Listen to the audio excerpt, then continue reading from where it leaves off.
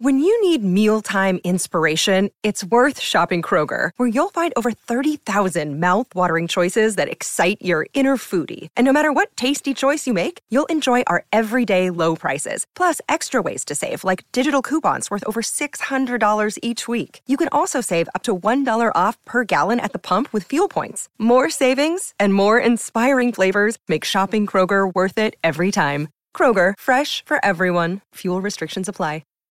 As of right now, we are at war.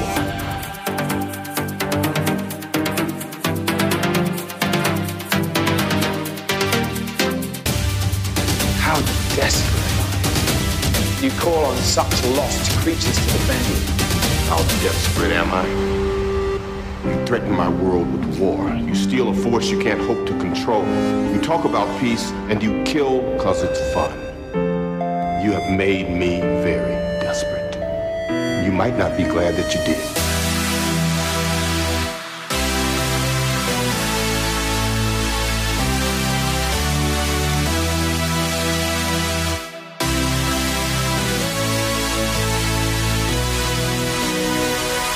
There was an idea to bring together a group of remarkable people, see if they could become something more. Like the battles that we never could. Welcome to Fury's Finest, a podcast of a discussion of Marvel Crisis Protocol and the Marvel Universe. My name is Jesse Aiken. I'm joined, as I am every week, by my co-host, Chris Bruffett. How are you doing today, Chris? I am happy to be back in the saddle. I'm happy to be recording today. Feeling good. We're on the eve of heading down to the Lone Star Open, getting our episode in before we head out. That's right. Very excited to leave and have a weekend away, man. It's going to be a lot of fun. Absolutely. We said it last episode, and we'll say it again. If you're there, reach out to us, find us, say hello. And also, we're going to have some discussions when we get back. A lot. Talk about some hangs that we had on the Prior Fade and After Dark. And we're obviously going to deep dive our games and our lists in greater detail. I'm really excited about it, Chris. And, this is always a cool snapshot in time. You can rewind a year ago and, me going to Lone Star Open on a whim. Wasn't sure if it was going to work out childcare wise, financial wise, and I made it work. Went by myself. That's captured in time because I came back and we talked about that, right? Yeah. So I think it's one of the coolest features of being a podcast host and having communities like this. We get to document moments in time for the community, but also for ourselves, things that we got to do. Our entire MCP journey has been documented for posterity. It's all here. Yeah, it's all here. Yep, all the rights and wrongs are here. So I'm happy that some alien culture, billions of years in the future, is gleaning information from you and I. I hope you enjoy MCP. But until then, I guess us regular humans will keep going. That's what we're doing. Yeah, Chris and I are like some protocol droids somewhere in the future, some C-3POs that are, just using It's perfect. AI from only this podcast alone. You could probably recreate my personality in a lot of ways. I've talked so much, Chris, on this show. They'd get pretty close with both of us, I think. They get pretty close. So, they enjoy that. I hope so. I hope they're enjoying that in future tense. But yeah, I'm really excited to cover that content because I think, as something Charles said very astutely and kindly on his podcast recently, Omnis Protocol, he was talking with Amon, my co-host on Hello There, about the Lone Star Open coming up a little bit. And he was saying, it's the premier event of the South and kind of, the South Midwest. And I think Charles is right on the money there. So it's super cool that we get to experience the premier MCP event of the South of the United States with all these premier players and learn something and come back and tell you about it. It's going to be a good time. I'm a little nervous, as I've expressed in some private group chats. A lot of life has gotten in the way of me and playing MCP in real life lately. So I'm pretty nervous going down there that I'm just going to have a terrible showing, but hopefully that doesn't happen. No matter what, 0-6 even, I'm going to have a great time. Perfect. Going to have some great hangs. That's what it's all about. Yeah. It'll be fun either way, but everybody, you want to win a little bit, right? You want to do well, at least personally, in my opinion, every time. Not so much win the thing.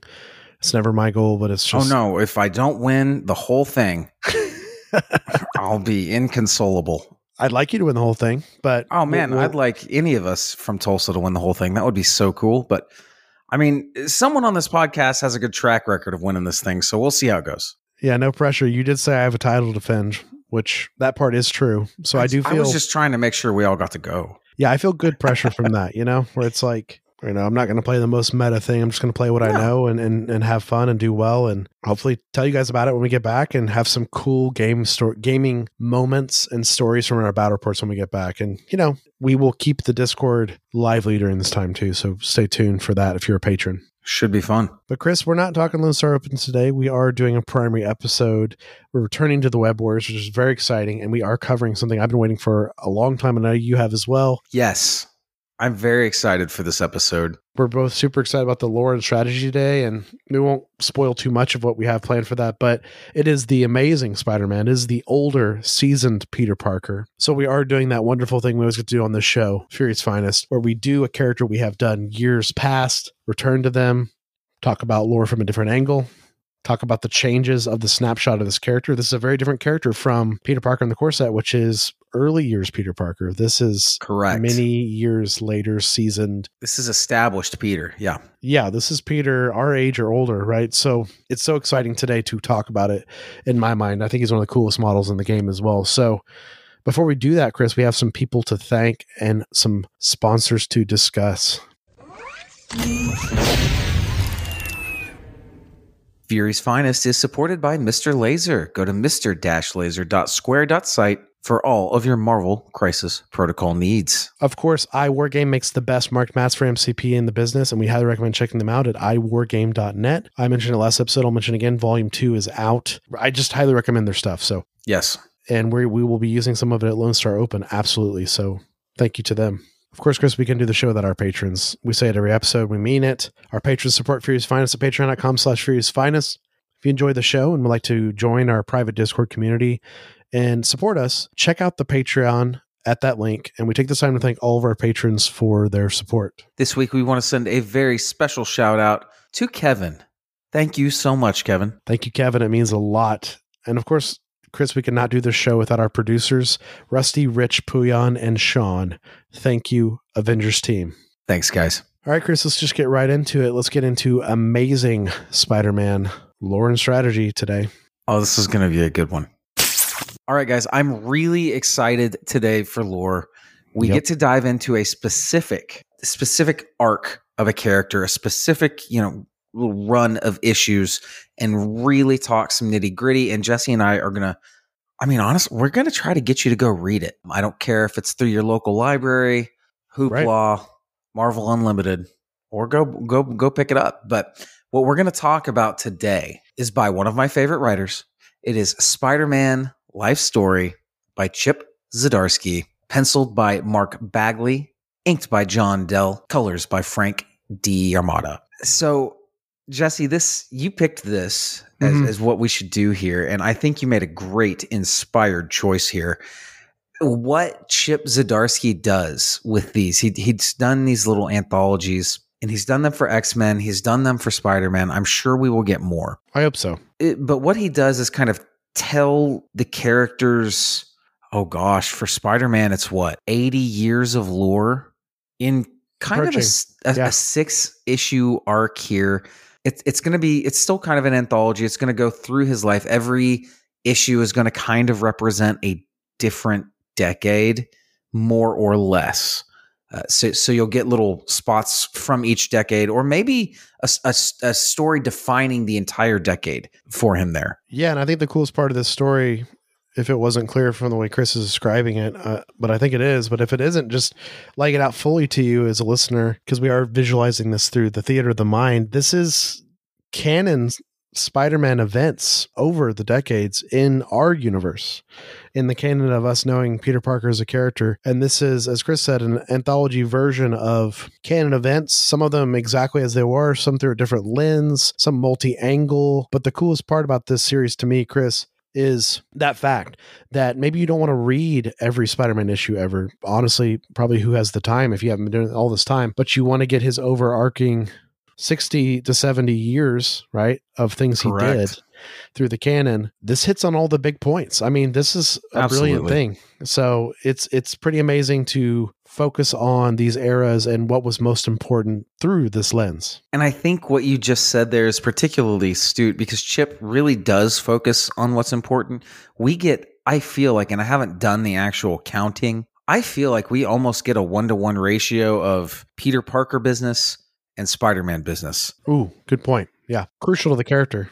Oh, yeah. That's always been Spider-Man's thing, is a lot like Superman, but I think it's always been done a lot better than Superman, is balancing his secret identity and that personal life away from Spider-Man and how much he has to sacrifice to be Spider-Man in his personal life.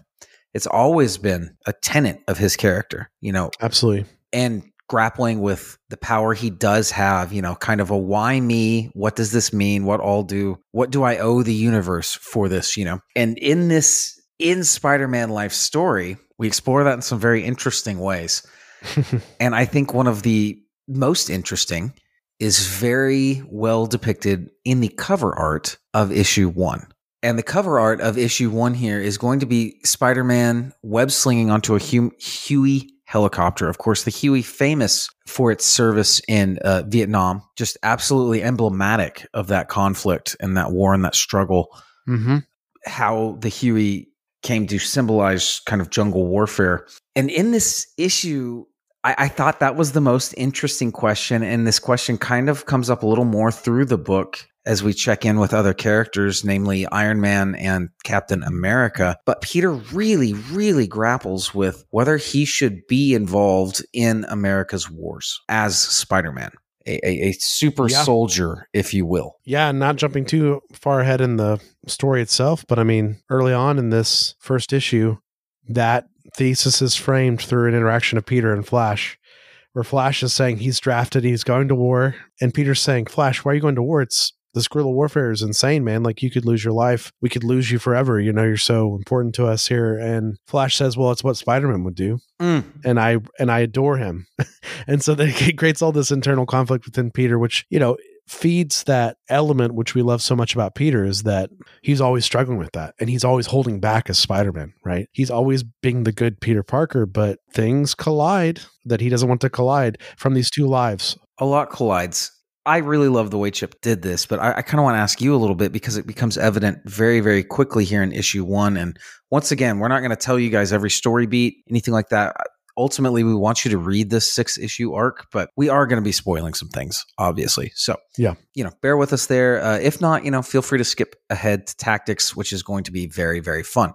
So the way Chip tackled the telling of the love interests, we get in this issue Gwen Stacy immediately. How do you feel this went? I mean, even over this whole 6 issues, you don't have to necessarily stay with issue 1 here, I don't think. But the way he tackled Gwen's death into a romance with MJ was just really, really well done. And I kind of wanted your thoughts on that. Yeah, I do think it's really well done, because obviously it has the past knowledge of how the Gwen MJ stuff played out as the writers are figuring out over the years. And he's kind of distilled it down to its most basic important elements, right? Also, I think what's really interesting about this, putting Gwen right at the front, is it shows how important she is to Spider-Man's story, which I think is very crucial and obviously super apparent in the modern canon. I mean, literally Into the Spider-Verse 2 is in theaters right now, and Gwen, in a way, it's Gwen's movie. So it's one of these things where it's like, I love that element, but I more even love it because it shows some of the elements that Peter had with MJ early on that were not good.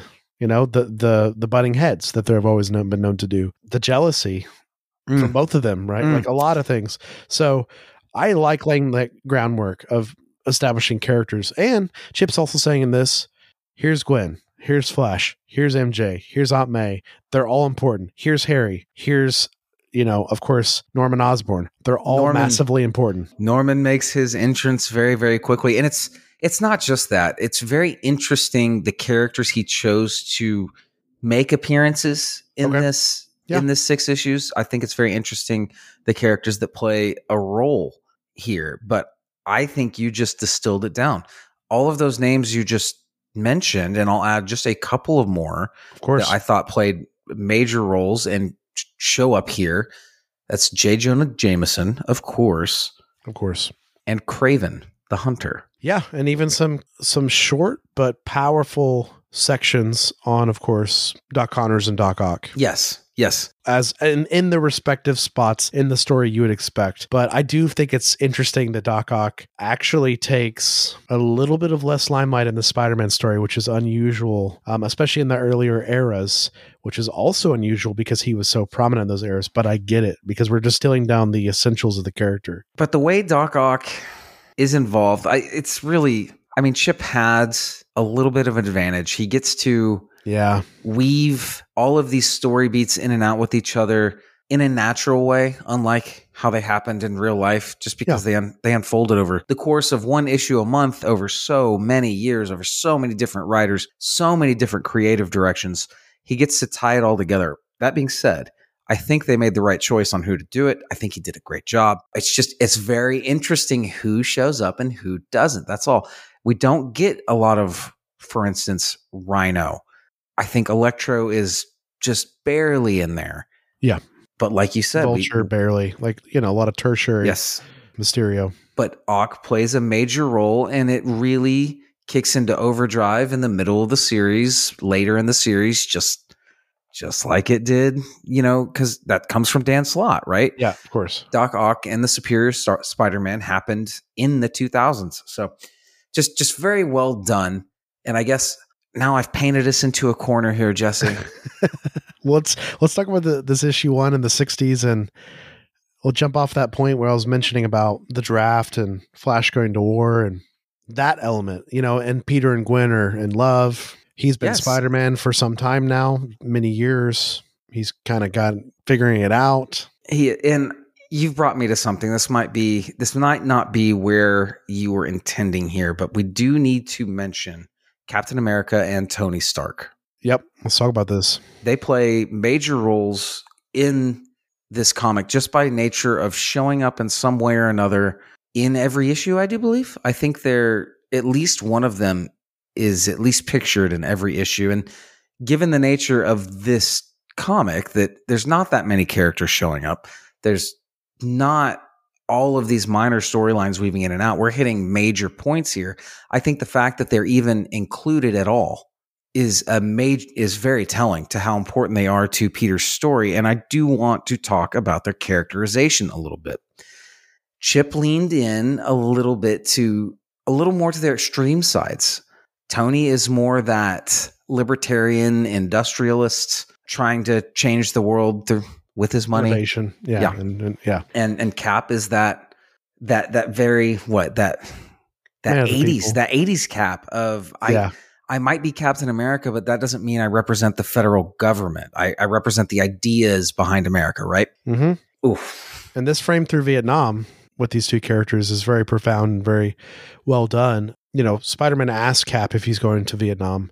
Cap tells him he's going to go, but not out of obligation to the country or like the draft, I say in quotes, but he wants to go to see what's really going on without the filter of the media, what's really happening in that country, what's really happening in the war on both sides. And he encourages Spider-Man to stay home, because I told you Spider-Man's having these thoughts of maybe Flash is right. Spider-Man should be there, and that Spider-Man is not tied to America. He's tied to his neighborhood, New York, and right. More importantly, he's still a kid and he's tied to his own life. And Cap tells him that, which I think is very, very cool. We obviously follow up with Tony and Cap towards the end of this era, and it's very interesting. Very adversarial, very Cold War, right? It's very Cap they face off against each other almost on a field of battle there in Vietnam, where Cap kind of makes an appearance. He's very grizzled. He's clearly been out in the wilderness for a while, and he places an entire village under his protection against the against U.S. federal forces. Yeah. And that's a very big deal. Yeah. Yeah. Very big deal. 100%. Yeah. And he says the Viet Cong are under his protection in that area. And that's how this 60s era closes. One more important bit. Gwen figures out that Peter is Spider-Man, right? In 6-7 years of him being Spider-Man, she figures it out. And this will kind of be the catalyst for their relationship. Really bonds them. Right. Her being the first one to know that he knows, first one to know his identity that he's aware of, she finds out in front of him. They've already had feelings for each other, clearly. It's the moment that everything solidifies, and that's kind of how we leave the issue, and we head into the 70s with my favorite cover of the 6. It's good. We've got, it is an orange cover. We've got Spider-Man holding a disco ball, but of course this disco ball has the smile of a pumpkin bomb, because wouldn't you know it, this is going to be the issue. We get the Green Goblin. Full blown. Yeah, and just to note, if you're following along at home and kind of trying to follow the canon, Spider-Man, the first issue started in 63 when Spider-Man started. This one kind of picks up mid 70s, right out the gate. It's, so we kind of, we say it's roughly every 10, 15 years. It is every 10, 15 years because we are jumping off from that 63 jumping off point. So immediately at the beginning of this issue, it says it's 1977. And, we find out that Flash was killed in combat. Of course, Peter does not take this very well. No. And we're also introduced immediately through this lens of Flash having departed this mortal coil to Mr. Fantastic. Working with Reed, right? He's working with Reed. And of course, this is set in not the 616. So there are going to be some differences. Reed and Peter have been working together for a little bit. Peter's been kind of interning here, but we're getting some butting of heads. Reed is a classic troubled genius, obsessed with the work. I mean, it's classic Reed. Just dial it up a little bit. And Reed and Peter. When you put that against Peter, who's classically brilliant with the work, but he's always wanting to go back to his life and the people and protect. And he's always wanting to do what he perceives as the right thing. Yeah, and of course. And Reed's like, stay and work more. Stay and help me advance this project. It'll be better for the good of the world, blah, blah, blah. I will mention something over here, Chris, because it's something unique we get to do with this series. We had never gotten to do in any element of our lore ever.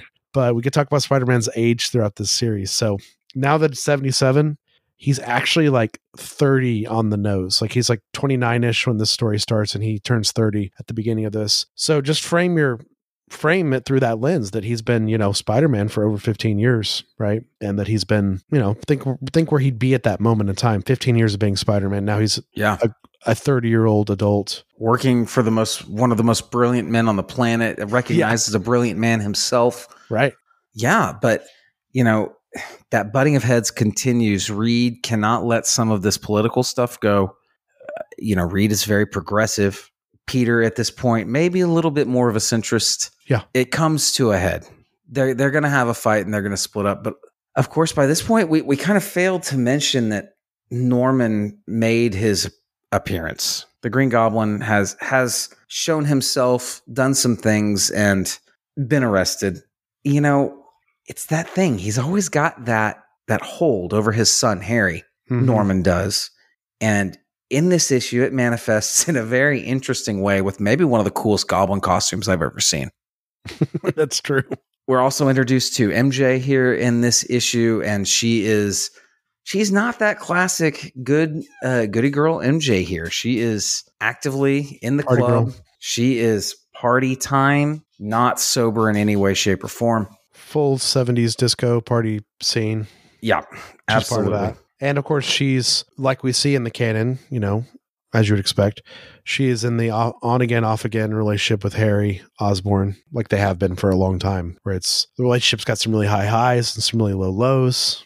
We see this in the movies too, so sometimes, or inklings of it, right? And that's an element of this too. And Peter runs into MJ at the club. He, of course, doesn't want to go to the club because it's just not Peter's scene, but she gets him to go there, and, they have a fight about Flash's death and how Peter could have potentially prevented it in MJ's mind. And I think that's a notable character moment between them. With all this Goblin stuff going on, I think, it's a wedge between them, and it's obviously tough because Peter even talks about through this time of the story, like we talked about in our Flash episode recently, how he truly bonded with Flash and how they reconciled their differences, Yeah.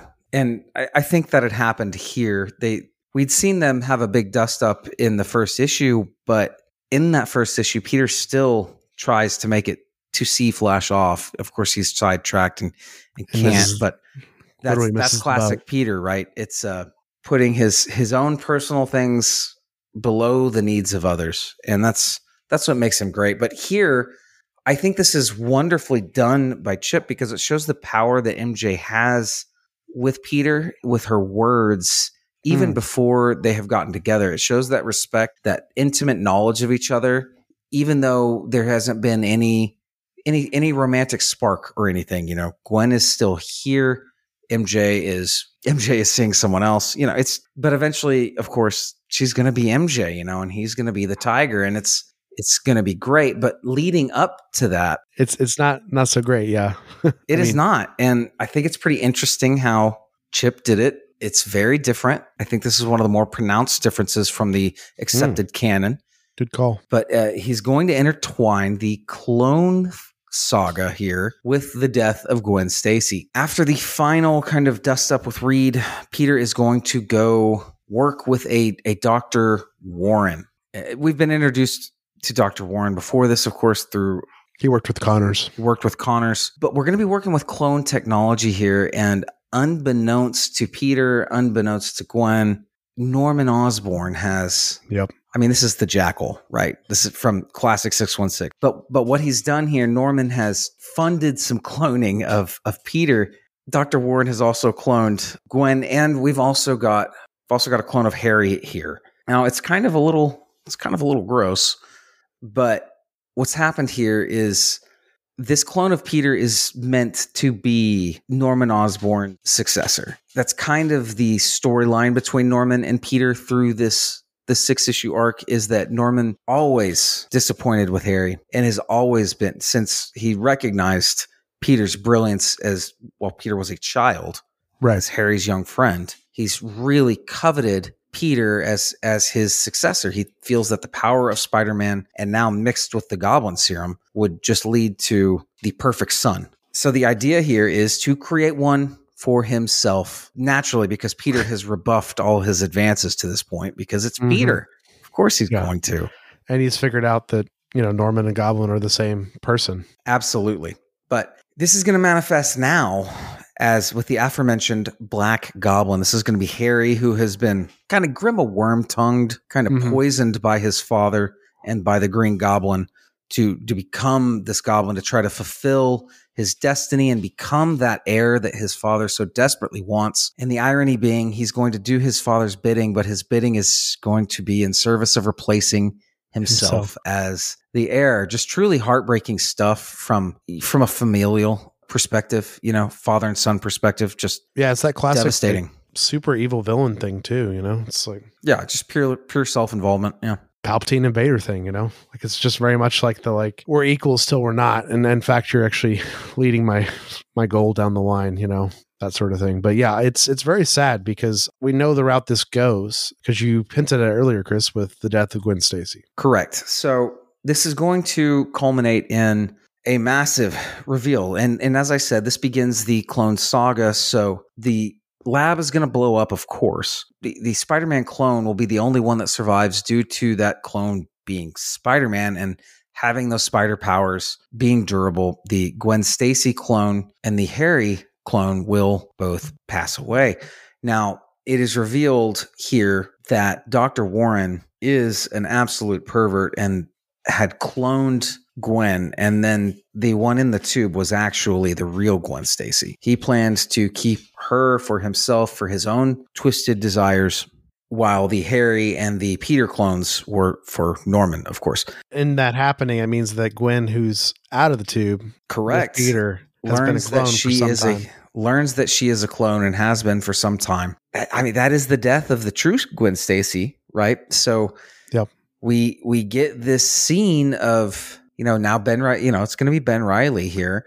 And Gwen, they're going to kind of ride off into the sunset as the clones, kind of try to build a life for themselves. And now Peter is very awkwardly left here as a man that has seen his wife die, but sees an exact spitting image, perfect copy of her right in front of him. Just get married and go off with a clone of him. Just unimaginable, levels of emotional processing here. I wouldn't know where to begin. What an incredible way to put a artistic bow on one of the worst parts of the Spider-Man canon. Absolutely. The Clone Saga. That resolve of it too.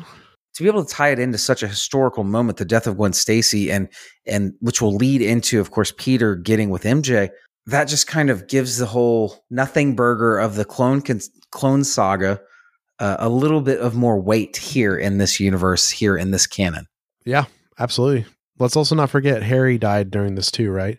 So now you've got Peter, the real Peter, because Ben Reilly, of course, is the Peter clone. MJ recovering from these traumatic deaths of their loved ones. And, MJ goes to see Ben and Gwen's clone off, Ride in the Sunset. Peter does not show up. MJ and Peter kind of have more hard conversations again. It's going to lead to a connection, though. Yeah, because after they leave, MJ does try to console him, because he has been through a lot now. Peter kind of lashes out to her and he says, well, you can start your life over because you, of course, are getting Harry's life insurance, his fortune, and I have nothing, And this is him speaking purely as Peter. He's not Spider-Man in this moment, And she tells him this isn't true and consoles him. And like you said, it's a bonding agent, and that's the end of that issue and that era. Absolutely. And it's a fun issue. This is the issue that really hooked me. Issue 1 was fine, but by the end of issue 2, I was fully sold here. And now we're going to lead into issue 8. We're going to hit the 80s. It's Black Suit time. Fearful Symmetry time. Yep. Craven is going to make his incredible entrance into the series. And we got to talk about the cover, Chris. I mean, you've been doing it every time. Just a quick version. Black Suit. This cover very much reminds me of an issue in general, not a specific issue, but the coloration and everything, it being 80s and the way they chose to go with the cover, the black suit, the coffin here. It's very reminiscent of like Deadly. It makes me think of Deadly Class, the series by Rick Remender, a sci-fi channel show that got 2 seasons, I think. Excellent comic. The show was not good. It's very, very kind of reminiscent, very kind of gothy, 80s gothy. We've got the black suit, and we're going to get the Beyonder here. Yeah, and once again, some canon changes again, at least with the symbiote. Not a ton, but when you know the Venom canon like I do, I mean, you read this, you're like, oh, it's an interesting take, right? Interesting take. So now we have jumped forward. I said the last issue was started in 77, progressed a little bit through that, and now we've jumped to 84. So you add 7 more years. So Peter is a 37-year-old man, and he is married to MJ, and she's pregnant. With twins. Crazy. Of course, we're going to immediately, I love how he did this. We're not going to get a ton about Secret Wars. You can go read what happened. Yeah.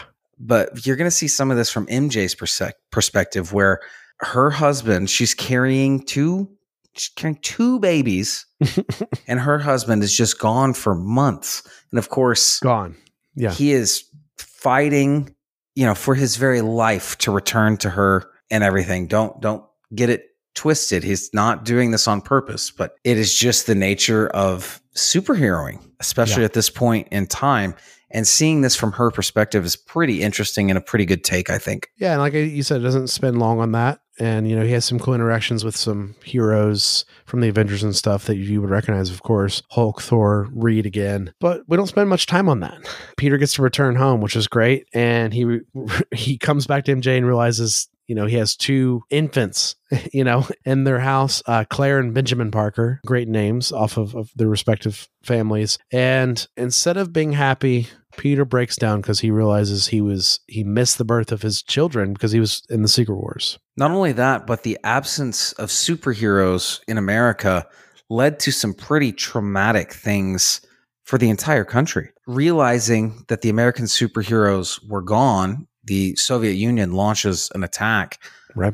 It is kind of thwarted in a way by Vision. It still takes a toll, though. It, of course, is a nuclear intercontinental ballistic missile. The Vision, using his powers, redirects it from its intended target to kind of hitting in rural Pennsylvania. Yeah, it was Manhattan originally. Yeah, and it still, of course, causes an insane amount of devastation. And time of recording, of course, the nuclear weapons are all on our mind, given the major theatrical release of Oppenheimer, and what a just truly, truly devastating and horrible weapon. And this carnage traumatizes Vision, and he is just incorporeal in a field, for months or possibly even years. I'm not sure it's ever really told to us.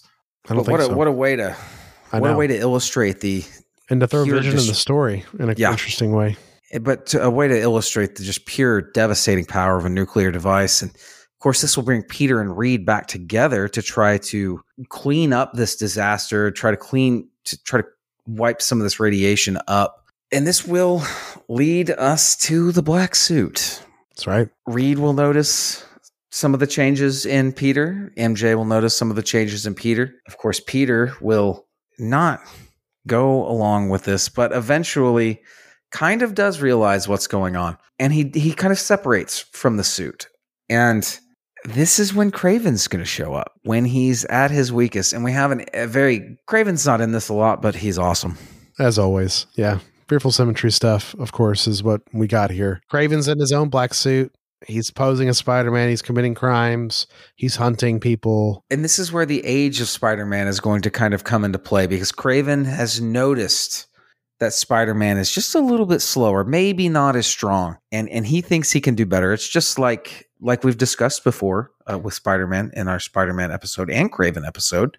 But he's gonna kill Spider-Man, and the reaction here is just the coolest thing, I think. The suit, the black suit, the Venom symbiote is locked away. It's under lock and key, separated from Peter. But when Peter dies, the suit, still being psychically bonded, knows and breaks its constraints and beelines to Peter. To the cemetery. This is what tips MJ off as to something has happened. She knows something horrible has happened when this suit breaks. And I thought that was excellent storytelling. I thought that was just wonderfully done. Chip just ties everything together so well, uses every element, keeps every character fresh and involved. He's just an incredible writer. Absolutely. And you mentioned Spider-Man being slower and Kraven noticing this, and Kraven's kind of disgusted by this because he's dying of cancer, like we mentioned in our Kraven episode. He's terminal, and he kind of pities Spider-Man because he's like, I'm stronger than you and I beat you, which is unusual because you've always been the ultimate prey, stronger than me, right? And, we know this story. We talked about in our Kraven episode, and I think a lot of it is similar / the same, Chris. Like you mentioned, Peter begging him not to shoot him, and he shoots him, and Peter's hanging on with a sliver of life, But the symbiote suit element is such a cool element added to it. Literally helps Peter rise from his grave. And then we see Venom for the first time. When Peter gets out of the grave, finds Kraven to confront him. Of course, it is pure emotion, and the suit is mostly in control, and we get that big hulked up monstrosity, that is the classic Venom character, not just Spider-Man wearing the black suit. It's drawn wonderfully, drawn perfectly. And this is when the final fail-safe that Peter has put in place in case the suit gained full control. Yeah, a device him and Reed had built. Right, and it's up to MJ to use it, but of course this device a sonic device that will separate the suit from Peter, and MJ has to use it. And this kind of climactic scene of Peter having to confront Kraven and MJ having to confront Peter is going to be the last thing we kind of see before we're jumped forward in time. And the marriage has crumbled. MJ has moved to Portland. Peter is just almost inconsolable.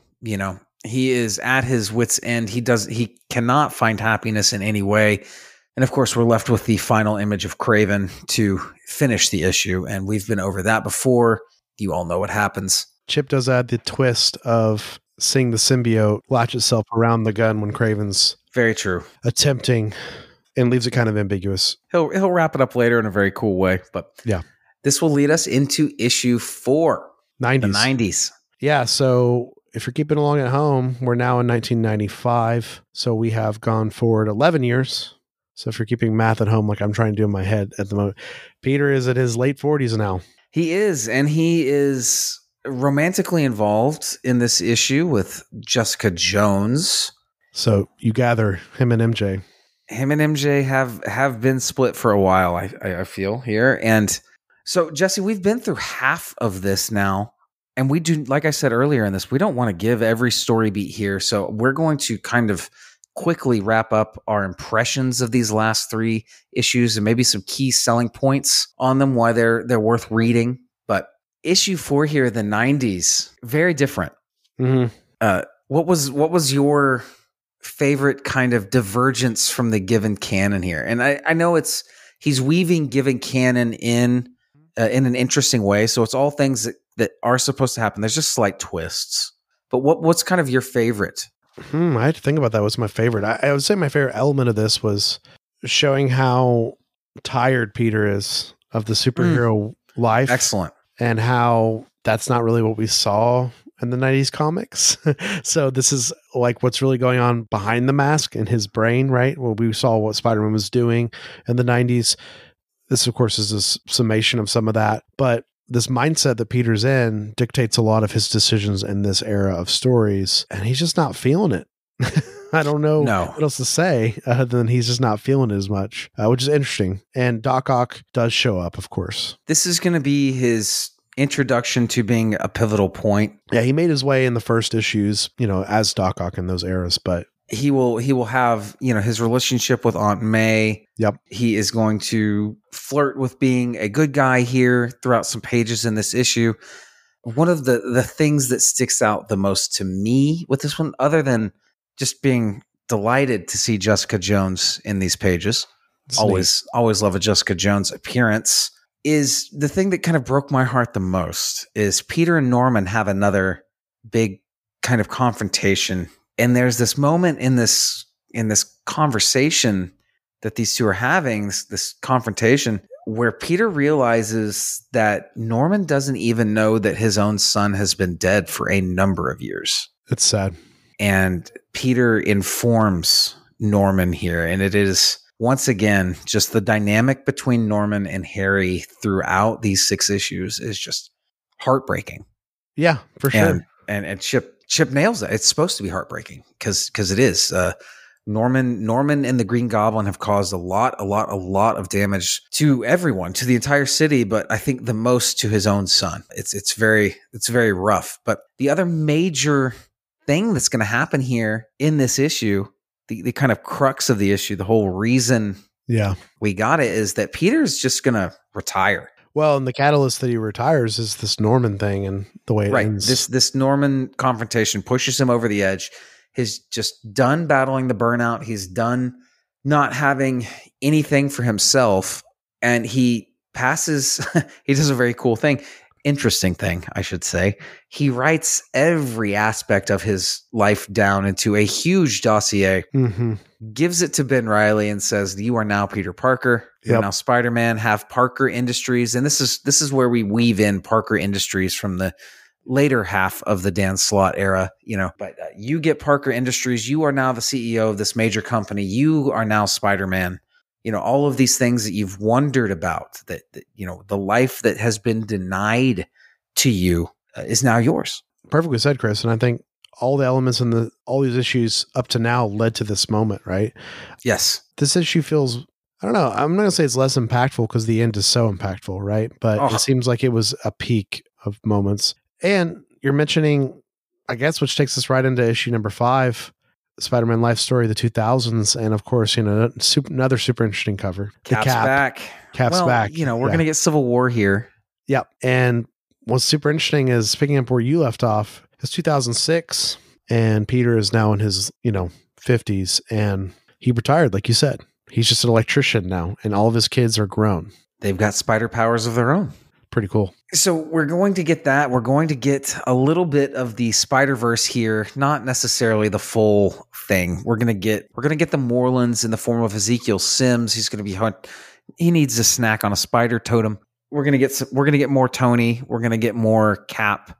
Civil War will kind of resolve itself in these pages. Yeah, Spider-Man, of course, playing the role he does in Civil War. Yes. Yeah, it's an interesting issue. It's a good issue. There's a lot coming together here, though. It's kind of Civil War summons Peter back to being Spider-Man and back to New York. Meanwhile, we have an inheritor looking for Peter because he has defeated the clone, and he knew immediately that it was a clone, right? So he's seeking this world's Peter Parker. He wants that full spider totem meal. He's off looking in Portland. Meanwhile, Peter Parker is in New York doing the Civil War thing. Very interesting. It's going to lead to the death of one of the kids, and it's going to lead to Peter Parker being Spider-Man again. Of course, that leads us into the last issue, Chris. The 2010s to 2020. This issue is awesome. This is kind of like the coup de grace. I think you read the series to get a full arc story of Spider-Man that's coherent of his canon of the years, with some changes, of course. But really, I think you read this story to read this last bit. I was going to say, this one is almost the one you could not read, because it's kind of an assumption of the end of this Peter's life, which is not exactly canon. This is a new story weaving in some canon elements, especially, yeah. But it is awesome. It's also going to tie a bow on some things here for us in interesting ways. It's just a powerful end to this, because it is through this methodology of jumping 10, 15 years, you got to end on something like this. So now we're in 2019, and Peter Parker's in his 70s. And it's got a very kind of Old Man Logan feel. Yeah. In a way, in a way of, it is presumed in this dimension, in this version of Earth, in this version of the Marvel Universe, eventually the public just gets tired of the collateral damage from Heroes, the drama, and the Heroes Civil War is kind of the culmination of that. And we get kind of a heroing is, what is it, Jesse? I might be a little foggy on this one. Is it that heroing is kind of illegal, or is it just that the bad guys won and the heroes are trying to kind of bring it back? It does feel a little bit more like the Logan thing. So more the latter, I think, where it's like Dr. Doom is kind of orchestrating all this stuff, or did, which led a bunch of dominoes to fall, right? And Peter, of course, is part of this resistance, accompanied by his apprentice, Miles Morales. And this is old man Peter. So Miles is an older man himself, as in not an old man, but, he is... Well, he's a man. Yeah. Miles in this issue is a grown man. He is at the peak of his powers. He is MJ at 27, doesn't get any better. He's physically, Miles is as grown as he will ever be. Peak stuff. Yeah. So this is the one I don't think we want to spoil, Chris. So right. Because it is new, whether or not it's canon or not. I'm just saying it's new. It's just new Spider-Man content, like you said, that's kind of like an Old Man Logan element, where it's like, through a series of butterfly effects, this could be the end of Logan's story, right? Through a series of butterfly effects, this could be the end of Peter's story. And, some high points to me. Miles is a grown man, like you said. Kraven does come back. Venom comes back. An interesting bows are tied. I wish we could talk about it, because, oh my gosh. Well, we could talk about the end. I mean, a lot of villains show back up, right? Well, I don't want to necessarily spoil anything. It is a very cinematic, climactic ending. It's very good. A little sci-fi. It is a little sci-fi, but it's future, and I think Marvel deals with a lot of sci-fi. The level of tech in that universe right now is insane. Oh shoot, man! Spider-Man 2099, like Spider-Man universe has been dealing with sci-fi for a long time. So, how many episodes in a row am I going to have to say I cannot wait for Miguel to be in this game? Same. Anyway, I'm in leadership. Shoot, I know, dude. But guys, thank you so much for listening to this Spider-Man life story talk. Jesse and I really love being able to do these kind of talks here on the show, and I 100%. Hope you guys enjoyed this. I hope you guys go and read this. It's very good. The art is great. Jesse, do you have any kind of final thoughts you want to wrap up here? And it's okay if you don't. It's tough, man. I think it's an incredibly powerful series. Obviously, it's no secret to you guys have been listening to me this long, for this many years on the show. I am a Spider-Man mega fan. But this is like one of those things where it's like reframing old canon through new lenses with new tie-ins, make it your own, like Chip did here. I just think it's so cool. I think it's a powerful tool to get new people into comics. If you've never read a Spider-Man story, maybe you watch the shows like most of us have, or the movies, but you've never got to read a Spider-Man comic, this is just a great way to get a feel of all of his eras. And then eventually this last issue, which is kind of the, as Chris said, the Old Man Logan, what if Spider-Man era we haven't gotten yet. I just think it's incredibly powerful, because it's a prime example of art inspiring art, right? And it is the power of storytelling and the power of a legacy character like Peter Parker that is one of the best superhero characters ever made. I think that's pretty undisputed fact in pop culture. And I think big part of it is this feature we talked about in our first Peter Parker episode, is that he pretty much ages concurrently with the reader, with the eras, and that is unusual for superheroes, which tend to always be Tony Stark's always in his mid to late 40s. Well, it's a pulp medium, so that is just the nature of it, and as ridiculous as it is, yeah. Spider-Man is built on Peter Parker, not vice versa, right?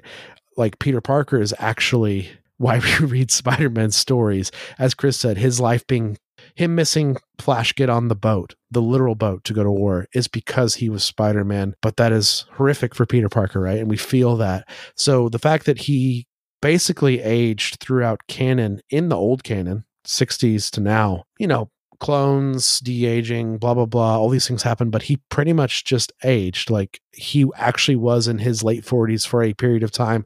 And that was noted and important when he started out in his early preteens. And it's like, the fact that this whole series is built on that, I think is uniquely powerful and not going to be achieved through any other series that even uses this technique, because just the way Peter ages with us when we read him, and it's a cool facet of the character that Chip's obviously pulled on the heartstrings of here. And I like it.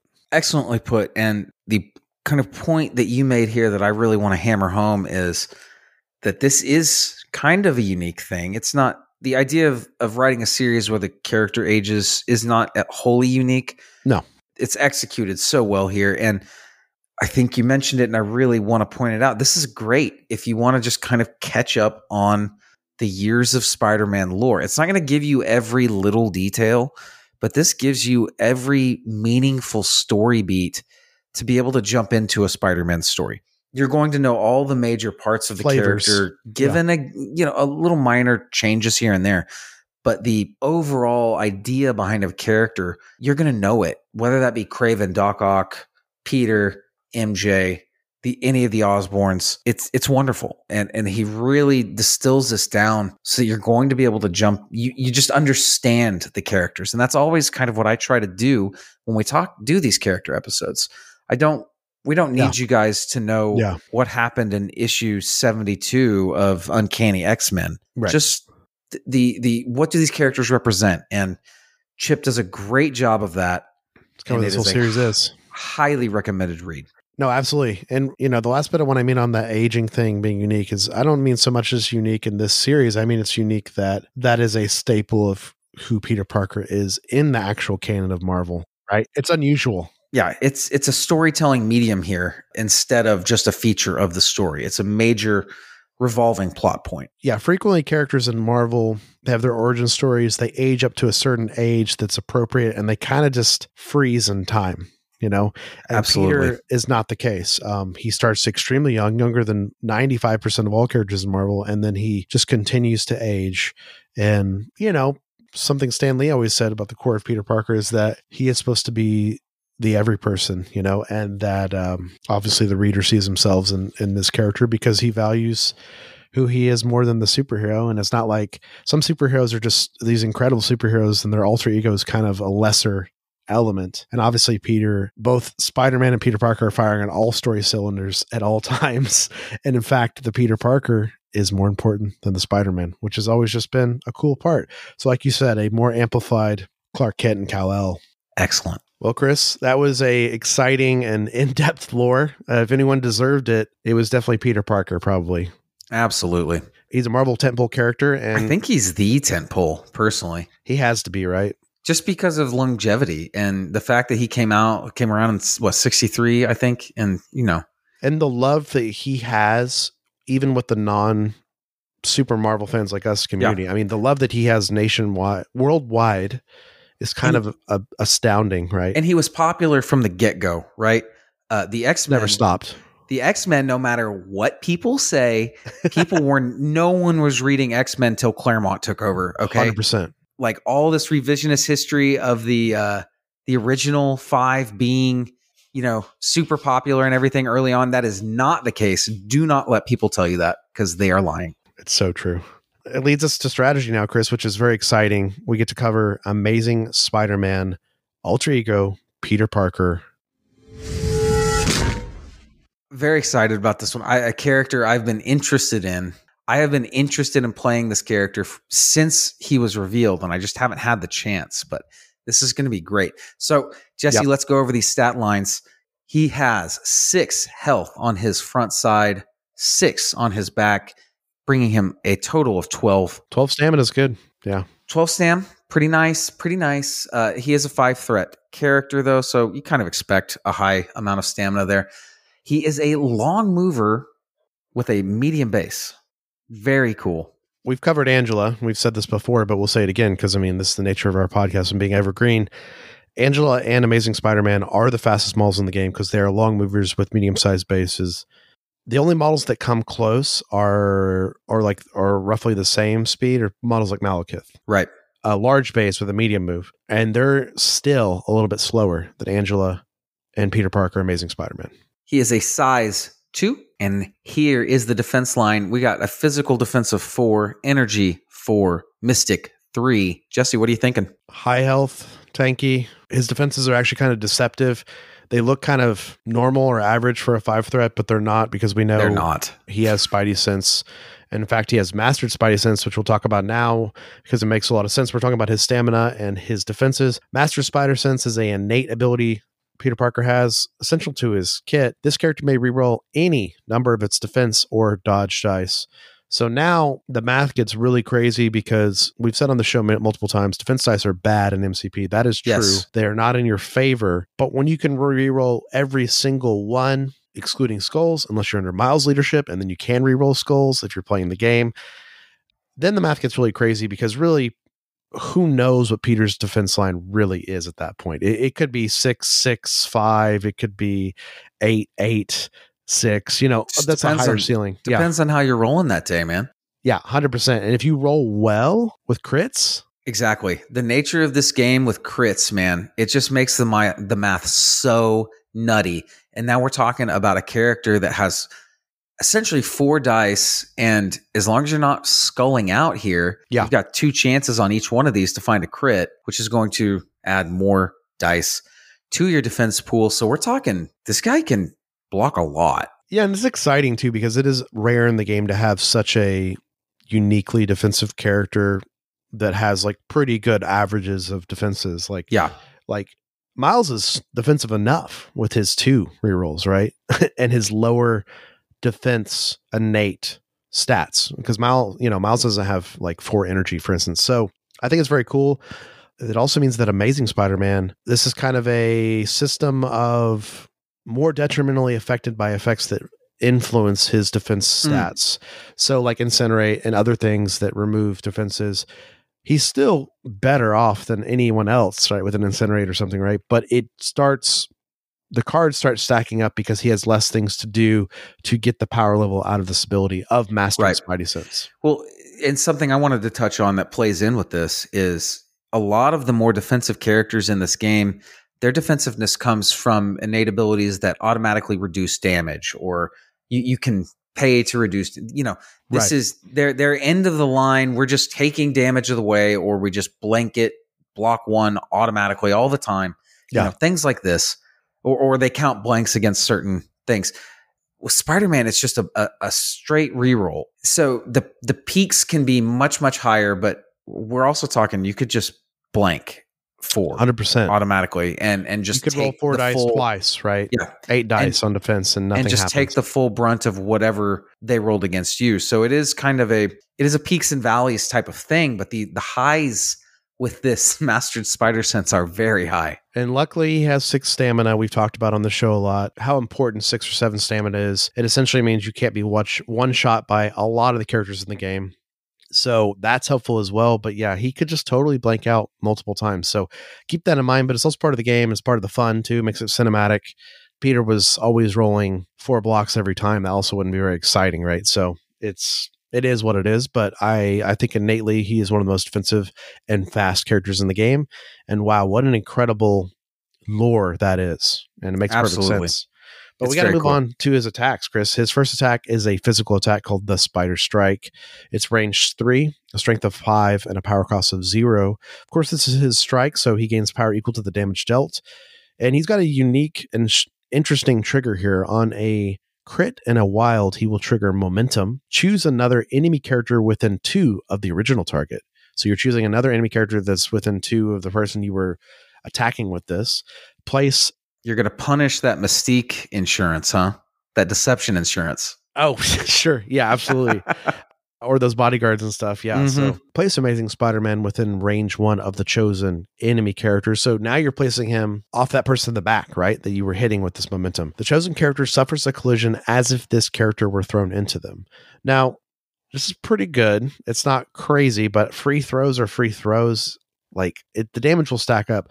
The part that is tough with this, obviously, is that you've got to have a lot of foresight with this, and this has to be on someone else. So it's not like Peter's punching someone with 5 dice, getting some power, and then throwing himself into them. That would be very powerful. This couple hoops to jump through. And also, I like the theme because he's jumping and hitting somebody and then throwing his body in someone else. It's very evocative of his fighting style. I do want to point out, too, that there is no choice with this. If you roll momentum, and it is available to you. If there is a character within range 2 for you to place off of and hit, you're doing it. There is no language in the wording here that indicates that it is a choice. So similar to a beast ambush or something. It just has to happen. So you need to know that going into every Spider Strike, just in case it's not a place you want to be, right? And especially after you do a web swing, which we will get to shortly. All right, Jesse, let's move on to his spender. It is another physical attack, whatever a spider can. It's range 2, strength of 8, power cost of 5. After this attack is resolved, the Amazing Spider-Man may advance medium. And on a wild, you will trigger catch. After this attack is resolved, you may choose an interactive terrain feature of size 2 or less and within range 3 of the Amazing Spider-Man and destroy it. The target character suffers a collision as if the terrain were thrown into him or into them. So we're seeing this theme here, Jesse, of kind of some damage after the attacks, maybe a little bit of extra chip damage after the attacks. It's on different characters, 2 different attacks. It's on one is the target of the attack and the other is a character within 2. Yeah. But this is nice. This is kind of some bonus damage that your opponent has to roll very well to avoid. Yeah, and of course, opposite of the builder attack, the spinner attack, this is all focused on one enemy model. And keep in mind, too, it says after attack is resolved. And you can choose not to do it. Oh, that's true. Yeah, and keep in mind, it says after attack is resolved. So on both clauses of this, so you can actually... If you trigger the catch and Peter's by a car or something, he can throw that him at the model and then he can advance medium away or something. Or inversely, you can, after attack is resolved, advance medium to get by a terrain feature and it gets to them. I love that there's no actual rules of doing the normal throw where you're measuring the range stick. It's just Peter is punching into somebody, he's jumping a certain way, he's web lining a car and throwing them at that person, right? So you don't have to like check ranges on the throw. It's just extra damage, like Chris said. So I actually really love this. This is a great way to really remove a model. Unfortunately, it costs 5, which is very tough to do in this game in general. And you unfortunately as well, he has 2 superpowers that you're going to want to spend as liberally as possible. So this is certainly he's been flipped. He's waking up. He's going to do a lot of damage because he's going to realistically be able to do some spenders. But outside of that scenario, you're going to be doing other things with his power for sure. Like, keep in mind, though, we're going to get to web swing. There are ways to juice up the dice on that strike. Yeah. To get it hitting hard. Overspend. So there are ways to try to do some damage outside of having 5 power. 100%. But I'm ready to move on, Chris, to his superpowers if you are. Oh, man. I guess we have to start with this leadership ability, don't we? Yeah, he does have a leadership. He does. Friendly Neighborhood Spider Team, affiliation Web Warriors. Once per turn, during an allied character's activation, the allied character may pay 1 power and choose an enemy character within range 2. The chosen character gains the slow special condition. If the chosen character already had the slow special condition, place it within 1 of its current position and remove the slow special condition. Yeah. That's pretty cool. We've talked about on the show a lot on the After Dark, other features, how cool and unique this leadership is, and how Miles is very plug and play. It's very easy mode. It's like, okay, all my models just defensively get better. And it's good against every team. Right. This is a little bit more niche and obviously expensive. I think it's an incredible leadership. The problem is it's expensive. So it's so hard to visualize how impactful it is, being able to give every model on your team a superpower that gives out slow for one cost. But that's incredible. I mean, that is one of those things that all of a sudden now someone like Toad or Okoye or Black Widow is dynamically much more scary than they would be normally, because they've got a new superpower that just debilitates their opponents, right? And then they can walk away. They can do a lot of things. So I think this is strongest when you're widest. Oh, that's interesting. We know threat costs can work out in this game, but obviously Peter being a 5-threat leader, you're already taking a tax for that, right? Absolutely. You can't go as wide as you could with a 3-threat leader, but you can still go pretty wide, especially with some 2 threats in the equation. Wong and Toad, great examples of people who love to play in the Web Warriors, even Okoye maybe. Absolutely. With her defensive tech. So that is my first thought with this. My second thought with this is the second part is really cool. Reverse bump and the Knight them away, right? Yeah. But this part is less impactful because you've got to set up slows prior to that turn and then do that turn to bump them. You can't do both in the same turn. You can't like pay for it twice. That would be too powerful, in fact, because you can just always displace all the models you want. Yeah, you just pay 2 and move everybody. And just win the secures every time, right? So I like that there's balance to it, but I think the second part happens less, and that's okay, because I think the first part is so powerful and so interesting. But Chris, this is one of those leaderships, like you said, it's matchup dependent, but it's even less matchup dependent. It's more crisis dependent. And interesting. Also, let's be honest, it's probably one of the toughest ones to use in the game effectively, because a lot of leaderships are plug and play. I get more power when I play the game. I get more defenses when I play the game. Miles. I get more attacks. Right. I get more rerolls, whatever it is. This is a lot more, I get this cool feature, but it costs me a lot of power. And there's hoops to jump through. Yeah. There's hoops to jump through, and I got to do it right. Getting within 2 of some attrition teams is not exactly a fun proposition. No. Also, the fact that it's once during Alloy's activation, that's kind of a bummer too, but it is what it is. Like, Peter can't do this to 2 models on his turn, right? Yeah. Now, the interesting part is this works so well with All Webbed Up. It 100% has incredible synergies with All Webbed Up. Web them up, and then you can just move whoever, and you're already swinging so many more dice from the Webbed Up turn 2. So swing the dice first, right? You have to. Oh yeah, because you if you can daze them or remove them, you want to do that before you pay that power to move them. Yeah, for sure. Like I said, you can come in late with maybe some of those 2 threats or something, and then move them off, right? And and it's really neat. But this will come up more in this discussion a little bit. But that's kind of our quick take on this unique leadership. And also keep in mind too, Amazing Spider-Man's incredible under Miles' leaderships. Miles is incredible under this leadership. So you have that turn 0. We flip, reveal our squads. I have both Miles and Peter. Now I make a decision on which leadership I want, right? So, you're not having issues when it comes to that. So it's just a matter of knowing when to do it. It's very tough to do. And I think it's something we'll explore in future episodes for sure. Oh, I definitely believe we'll be returning to that. Yeah, his next power is one you are very familiar with, I assume. It is an active superpower. It is Web Swing. Will cost you 2 power. Place Amazing Spider-Man within 3 of its current position. The next time it makes a spider strike this turn, add 2 dice to the attack roll. The superpower can be used once per turn. So we're juicing Spider Strike to a 7 dice strike, which is going to just completely change the math on rolling into momentum. And the fact that momentum requires a critical, which is already adding another dice.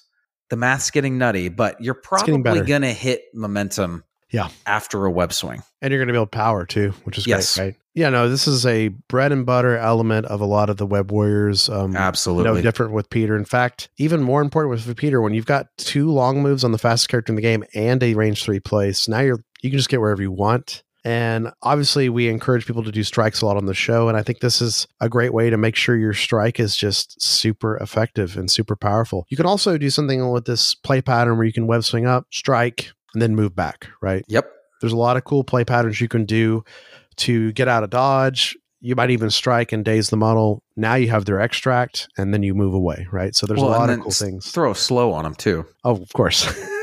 If you want to. Yeah, of course.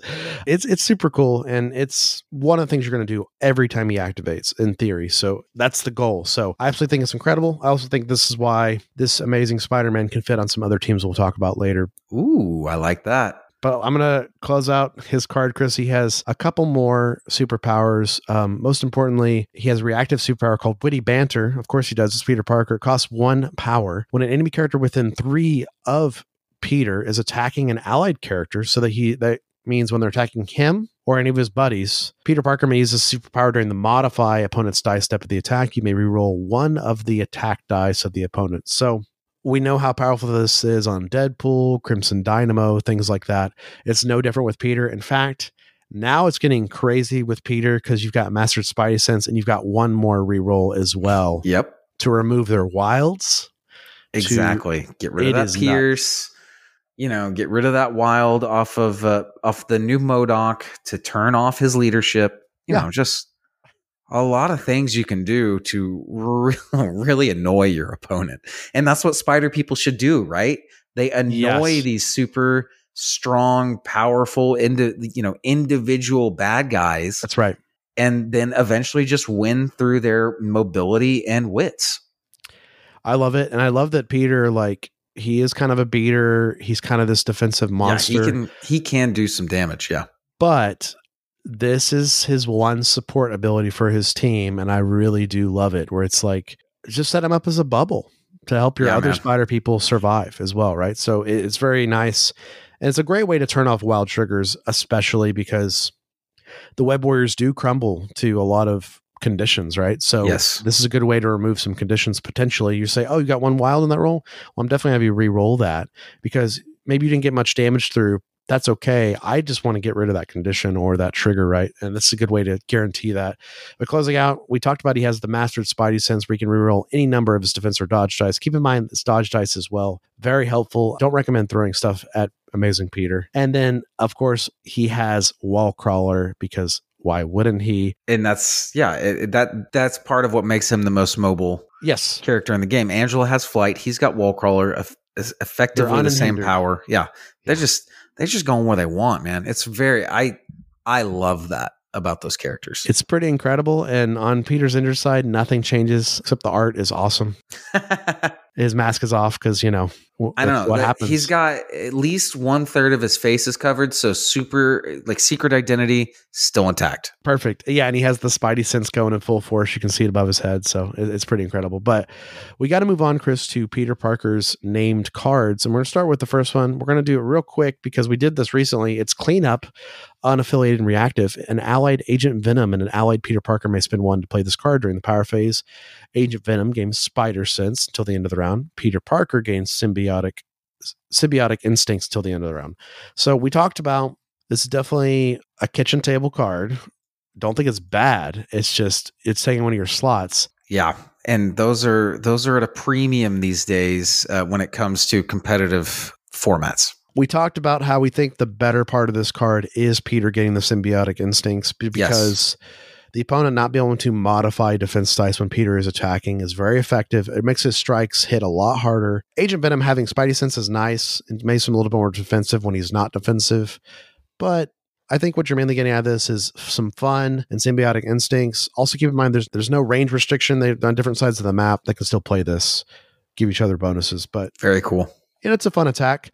And they also have Spider Sense on the card to help you remember. Maybe you can attach to Agent Venom, just help you remember what's going on. But we're going to talk about the more exciting card here, Chris, the Cat and the Spider, unaffiliated and active again. So once again, as long as you meet the requirements, so the card can be played on any team. If Peter Parker is within range 2 of an allied Felicia, Black Cat, both characters may spend 1 power each to play this card. Throw Black Cat medium. Black Cat does not suffer damage during this throw. So it's like a super pounce. After the throw is resolved, Black Cat may immediately interact with any number of objective tokens without spending the power. So on its face, Chris, this is a more powerful Black Panther pounce for Black Cat. That's cool. Yeah. And then on its second face, it's a way to maybe reach objectives that are out of reach outside of activation. You don't have to go necessarily during Felicia's turn. You could be going during Peter's turn, throw her up, she grabs some objectives, and then Peter does his turn or something. There's a lot of features of things that can happen. Also, I think when she throws herself into them, they could daze, drop an objective, and then she can immediately pick it up, right? So there's a lot of dominoes that can fall. I think it's a very cool card, especially on missions that have multiple extracts. Not to mention just the power of being able to reposition Black Cat that much, the free interact, and it's just objective tokens. It doesn't have to be an extract. You could throw up to flip a pay to flip, right? Absolutely, yeah. So it's one of those things where the toughest part is they have to be two of each other to start. That's where you kind of get into like setting up the chess pieces and being ready. Yeah, it does take a little planning, a little foresight, a little game planning. You can't be exclusively reactive when you're trying to use this card. Yep, perfectly said. So it's a neat card. I think it's something you're going to play in your 10 if you like Spider-Man and Black Cat, and you're going to play them in your 10 if you're playing Web Warriors. So I think it's something absolutely worth playing, especially any team that Black Cat's in. I think you should try it out. But Chris, we got to move on and close out this episode with the affiliation corner like normal, which is very exciting. Sweet. So we already talked about, we sang the praises of Peter and his own Web Warrior team and Miles' Web Warrior team. Just to reiterate, the Miles Web Warrior team, he gets to reroll every single dice with Master Spidey Sense, and then he gets to reroll one more dice with Miles' leadership. So now you're looking at the most tanky defensive Peter Parker that we have in the game thus far. So that's very cool, because Miles also, if you're playing the game, standing on secures or holding extracts, you can reroll a skull. So it helps Peter be more consistent on defense when the bad rolls do hit. It's good. Very, very good. Well, let's talk about some other teams, though. A-Force, actually pretty darn good because all the extra power, right? Right. That the ramp for him would be great. It turns the bubble on. It keeps you re-rolling your opponent's dice constantly. Maybe you're going to be able to throw that spender out a little bit more, running him in A-Force. You are paying a heavy price, though, with a 6 threat leader and a 5 threat Amazing Spider-Man here. And you also have to ask yourself, why is this not a 5-threat Angela? Why is Peter better or worse than Angela in the situation? I think obviously they have instances where that is a good question and it totally happens. But yeah, it is a price. I do love the combination of witty banter with the multi-layered bodyguard nature of A-Force I already talked about in the last episode. So I think there's neat. something there. Yeah, for sure. But moving on, he's great in Steve. We'll move on from that. Namely because the Steve is the returns are very high fold, because you're always going to pay for that web swing for one less, right? And then you're always going to strike after the web swing and potentially get more power after you already discounted power. Yeah. It's incredible. Yeah. So Steve's a good spot. That play pattern is just too strong with Steve. Same way with Sam. Sam's got some healing and some short moves. He's bringing the same thing to both those teams. He's a very fast mobile piece that's getting around the map where you need him to be. It's just the nature of how you want it to be done with Steve or Sam leadership. And I think that's a cool discussion, and you could play him there. And, I know a lot of people are upset he's not on the Avengers team still. I think it makes sense. Fine. It makes sense. He's worked with the Avengers, but I mean, when has he ever been a full-fledged Avenger? He's more of a member of the Fantastic Four, but yeah, he's worked with the X-Men more. I think I could see him with the Four. He'll be with the Four, and so will She-Hulk. Speaking of, though, I kind of like him in Storm's leadership X-Men. Yeah, I like that automatic defense success. That's one dice you don't need to reroll. He's a little bit more tanky already. And I really like being able to hop people off of his medium base. Exactly. Plus, he's got a long move. He's got web swing. You can get him wherever you need him to be to hop that premier kind of attrition piece to where it needs to be. I just think he brings a lot of versatility and with that Storm leadership. No, if you move Beast up range 2 from Spider-Man, so a little bit outside deployment, and you hop off a Beast, you can reach your opponent's extracts to a move back. 2 actions, yeah. A move back, yeah. So he's incredible. It's another reason why people are playing Angela and X-Men right now, and it's just, pick your flavor. But moving on, he is actually in the Defenders, Good choice. Notable, he is in the Defenders alongside classic Peter Parker. So they're both in defenders, which I absolutely love. And, right now we only have one leader for the defenders, but I think that might change in the future. Even the one leader, which is strange. Amazing Spider-Man is really cool. Being able to give out Hex and change his attacks to different attack types, whether it be energy or mystic, is a nice tool to have in your back pocket and absolutely worth doing. Also, you could easily do something interesting where you could have a Defenders Web Warriors roster and like play what you want to play depending on the crisis setup, Is it more attrition-y? We're going Defenders. Is it more kind of positionally extract focus? We might go Web Warriors. So you've got options. Like I already mentioned earlier, I think Secret's out.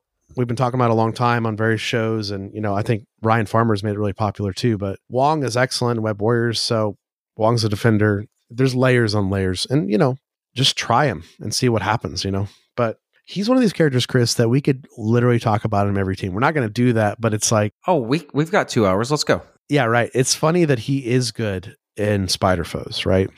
That was the next team I wanted to bring up. Because his play pattern that we have established, that web swing into the big strike, is very much accentuated by the foes. Being able to force a reroll of the defensive dice to get that one more damage through or whatever. One more power. And you got one more power for another Witty Banner. Feeding into Witty Banner. Exactly, man. It's great. It just feeds, He's worked with the Spider villains from time to time. There's things that come up, And he fits into their kind of on the table kind of extract identity play. Of extract play and medium bases and getting where you need to be. And it's fun. Throwing a lot of dice at specific times, not necessarily all the time. Right. Yeah. It's fun. No, absolutely. I like foes. And keeping with that same mindset, I think he's a really cool piece of Midnight Suns as well, because you're now giving a bump on a web swing on top of double moves. He's just a mobile piece for them because at their heart, Midnight Suns are a positioning team, and he's giving them more positioning tools, especially if you don't necessarily, let's say you're playing a really wide map and you're like, okay, this is an Amazing Spider-Man map. This is not a Doctor Strange map, right? Yeah. So it makes sense you're picking your 5 threat of choice. I've been talking about Inhumans a lot lately. He's still good in Inhumans as well because that leadership is crazy. And it's especially crazy for someone like Amazing Spider-Man, who round 1, you can pass him a power from Lockjaw or something, and he can web swing up to the midline, right? He's incredible in a team like Inhumans. And the same goes with the Dark Dimension as well, where it's anything that gives him that web line turn 1 up on the midline. You can even do a couple things in Hellfire Club, my main team lately, where you can set up some things, throw him an objective, have him on a point when the game starts. And before he goes, if you trigger the Hellfire leadership, if these things went in the correct order, he'll get a power because he's either sitting on a secure or holding an extract, right? Yeah. And he's ready to web swing up to the middle of the board, and before he's even done any actions, right? So there's a lot of cool things you can do. It also gives a lot of credence to, we know how powerful Advanced R&D is in Web Warriors in particular. It also kind of sings the praises of what I'm talking about with Advanced R&D and Wong, where it's like you can just pass him a power in the first round of the game and get him up the table. And any team you want, as long as you have these tools. It replicates that ramp team effect, right? But 100%. For one turn, but that turn 1 is where that ramp is really, really, really huge. It helps you throughout the game, but getting him set up and going, even just getting a webline swing off turn 1, if he's the last activation or close to the last, that could be devastating. If someone attacks anyone on your team on A-Force, you just pass the power to Peter, right? Yep. His web line is online now. So I think it's incredibly fun. And I think the last place I would like to try him, and I think is a neat place that probably has a lot of legs, especially with the type of secures they want to play, is Wakanda, right? Because he's getting more rerolls, and he's bringing a mobile piece to already their semi-mobile, pushy play style, and he's the piece that invades your opponent's side of the board while your Wakandans hold your side of the board and push people off and stuff. I think him paired with Black Panther is a really potent combo of where are they going to go this round? Where are they reposition on the map? Yeah, for sure. That's neat good. Too.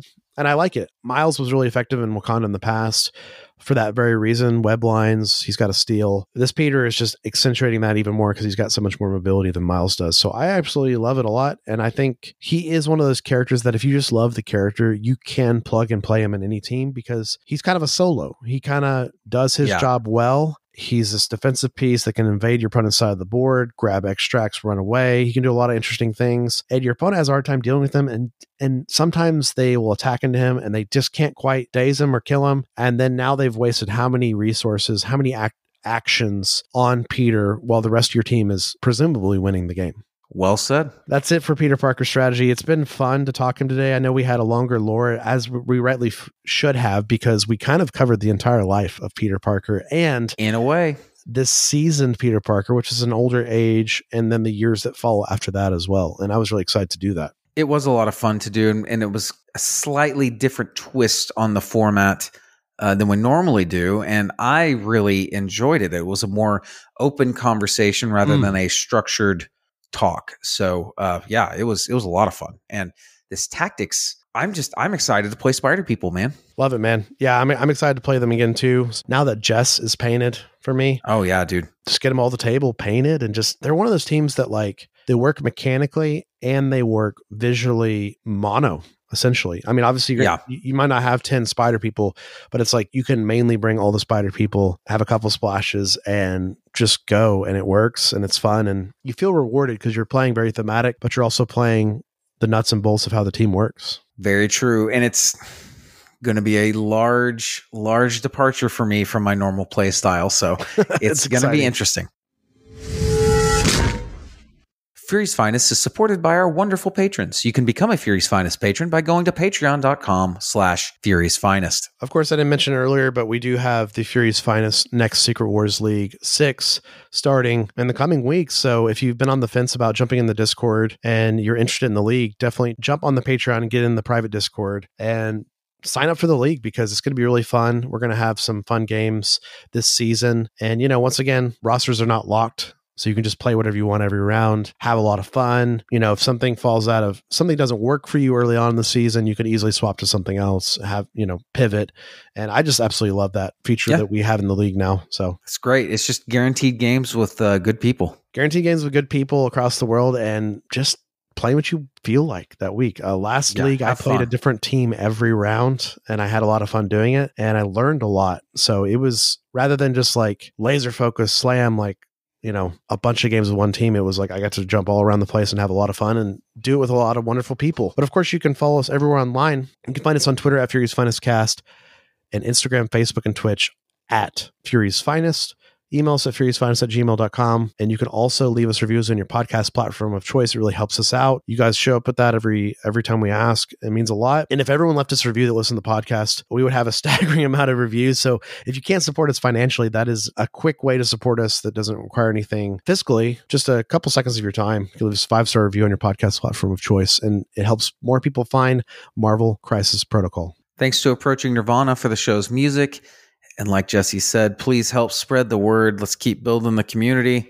Let's just keep it going. I think it's going to be a very, very exciting fall for Marvel Crisis Protocol. So get yourselves ready. That's right. Of course, you can find us online several spaces. You can find me, Jesse, on Twitter, Instagram, Discord, Longshanks, all the same place, at Jesse Aiken. That's JSSEEAKIN. And you can also follow my Star Wars Shatterpoint podcast, Hello There, a Star Wars Shatterpoint podcast, everywhere podcasts can be found, and at Hello There Cast on social media. If you're on the fence about Shatterpoint, check out our show. We explain the rules and the characters in high detail, and you can figure out if it's for you. And if you're already playing Shatterpoint, jump on with us. Chris, where can everyone find you? Find me on the Discord. I am Strong Style, one word. Feel free to hit me up. We can talk MCP, Shatterpoint, professional wrestling, NBA basketball. Love it. Well, Chris, this has been a great episode. It's been fun to return to the Web Warriors and get caught back up on them. Done every Web Warrior and lore and strategy on the show thus far. And I'm excited for what the future holds for this team, because, if I'm being fully honest, like I have been in these episodes, I mean, they're my favorite people in all of Marvel, right? Easily. So that's beating out X-Men. Yeah, Spider People and X-Men for me, for the most part. I have some very strong, I have a lot of love for some individual characters, but as far as teams, it's got to be those two are the premier, right? Absolutely. And also those universes too have I think, some of the best villains in all of Marvel as well. Yeah, their corners of the universe are just the most interesting to me. Yeah, same. So the fact that we got to do all the Web Warriors and caught up on them, and we'll be caught up again on X-Men in the near future when we have some more stuff planned with them. We're just laying groundwork for when AMG probably blesses us again in the future with more Web Warriors and stuff like that. I'm really excited about it. It's going to be great. We hope you guys enjoyed this episode, and we'll talk to you next time, and we'll have some Lone Star Open stories to tell you. But until then, thanks for listening, true believers. Excelsior. The world has gotten even stranger than you already know. At this point, I doubt anything would surprise me. $10 says you're wrong.